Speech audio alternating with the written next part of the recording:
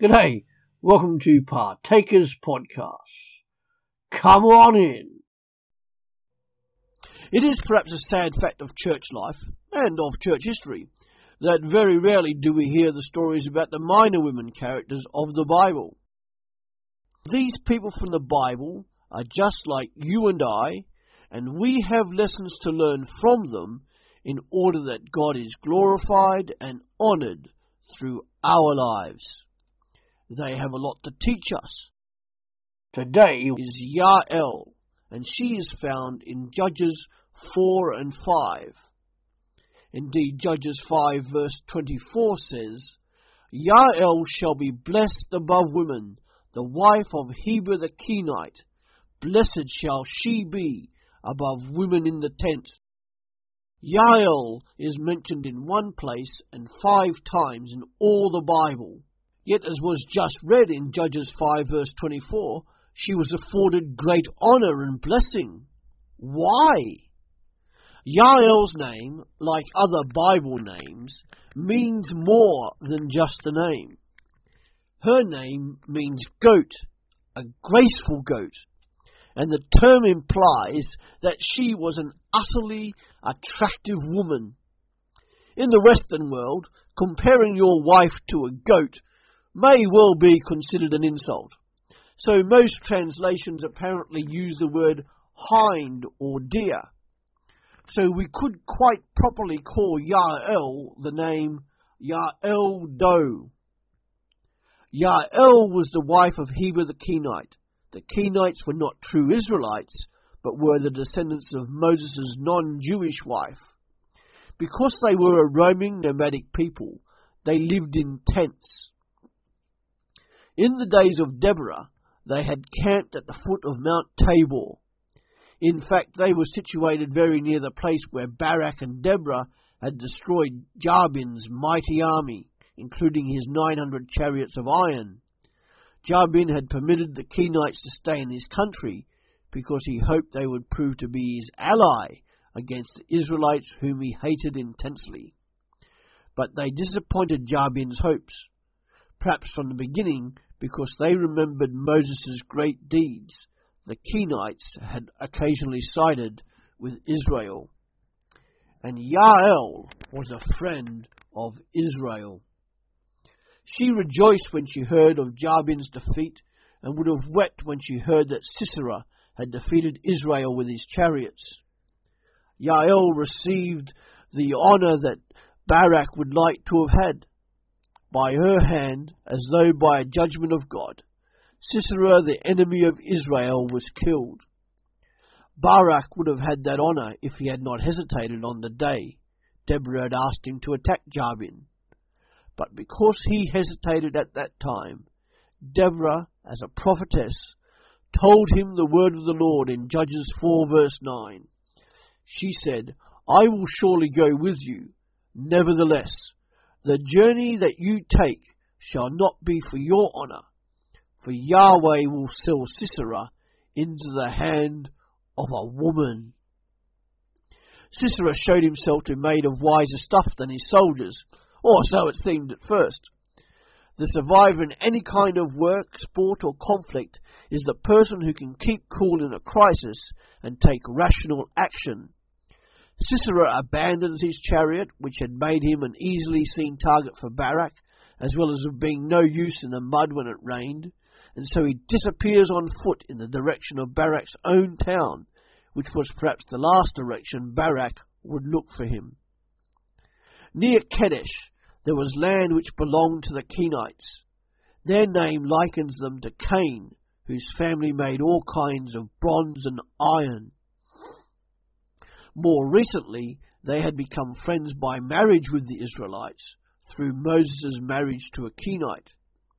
But a nomadic group such as the Kenites survived by the friends and allies they made, and in this case with Jabin.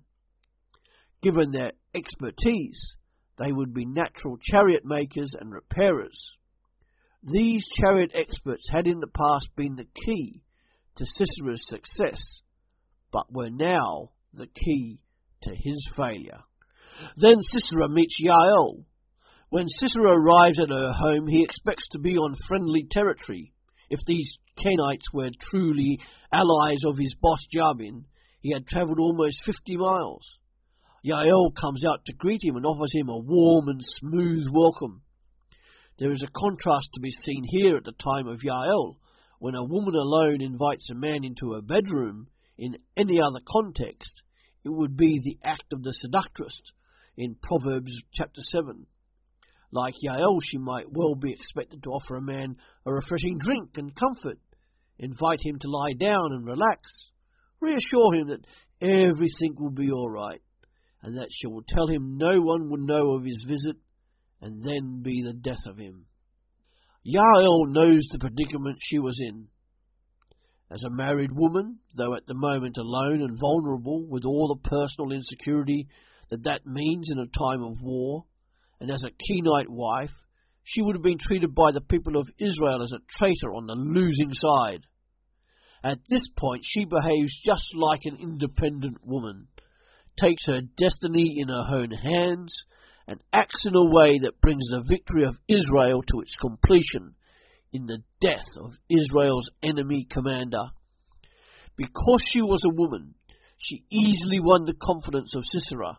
He relaxed after being so careful on the run to Yael's house, and it cost him his life. Like Barak, Sisera no longer wanted to be involved and was probably fed up playing the tough macho hero guy. He was physically exhausted, but when he lets himself fall asleep, it is as if he wants to leave everything behind him for a short time. Perhaps he knew that Kenite people were a very caring people to strangers, because in the desert a mutual commitment to hospitality can mean the difference between life and death. He thought he could trust Yael, but perhaps Yael knew that sometimes this hospitality meant more than just sleeping and feeding, and wanted a role reversal. Sisera made a mistake in telling Yael to lie if anyone asked if he was there. Being a wise woman, she concluded that Sisera was running from the battlefield, which meant that the Jews had won the battle and the Canaanites' grip on the land was gone. If she protected Sisera, she would be classified as a troublemaker with her Jewish relatives. So Yael gets together her woman's weapons: gentleness and consideration, cooking, hospitality, and courage. She also had a tent peg and a hammer at hand, because it was the job of the woman to put up the tent. She probably gave him milk and not water, because warm milk is known to cause people to become sleepy. So when Sisera shortly falls into a deep sleep, she takes the tent peg and hammer and hits it through the head of Sisera as he sleeps. She must have used a lot of violent force in this horrid incident. Yael joins the roll of honour of those who have acted for themselves, and either knowingly or unknowingly acted in order to free Israel. She becomes a deliverer, and her story is to be remembered for a long time. However, some questions should naturally come to us. Firstly, did God answer the prayers of Israel through this bloody and violent act? We don't know from what the Bible says. Yael is in the Bible, so the prayer for her to be celebrated for a long time is answered, yet her story is not often read, so the prayer isn't answered. It is not merely that the church has tended to prefer men's stories in Scripture, though that is almost certainly a historical fact. It is that the violence of the story should make us feel thoroughly uncomfortable, and it makes us aware of the violence within each of us, which we should prefer to avoid. Second question, should we bless or blame Yael for what she did? She invited Sisera into her tent, treated him kindly, and told him not to be afraid, so she was deceitful. The Kenites were at peace with Jabin, so she violated a national treaty. She gave Sisera the impression that she would guard the door, so she broke a promise.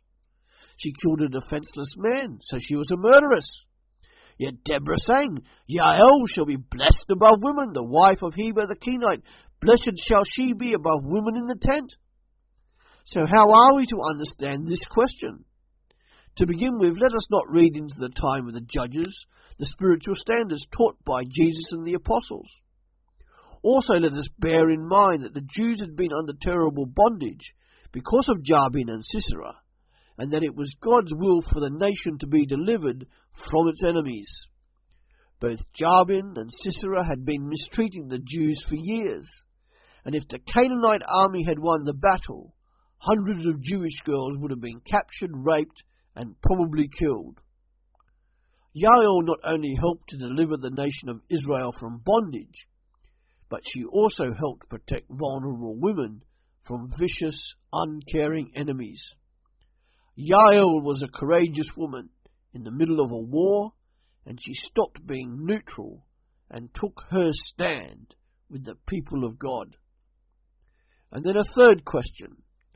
How is God's purpose realized in the world? It is achieved through kings like Jabin who are involved in the fulfillment of God's purpose without them even knowing, in ways they enjoy and in ways they wish they could escape, through the people of God crying out to God in the middle of their suffering, even when the suffering was deserved, through a woman of insight who became a woman of a violent act, using her female wiles to become a traitor and assassin. Jael succeeded because God was with her. She played a vital part in the purpose of God and in the introduction of 40 years' peace in the land, for the sake of which it might almost seem worthwhile to be a victim. As we conclude, one final question for you to think about and enact upon. What principles and lessons for living as a Christian can I learn from God through the life of Jael? Thanks for joining us here at Partakers Podcasts. Come back every day to www.partakers.co.uk, where there is something uploaded to help you, wherever you are in this world, to live for Jesus Christ alone and make Him known. Our books are also available on Amazon at www.pulptheology.com. See you later.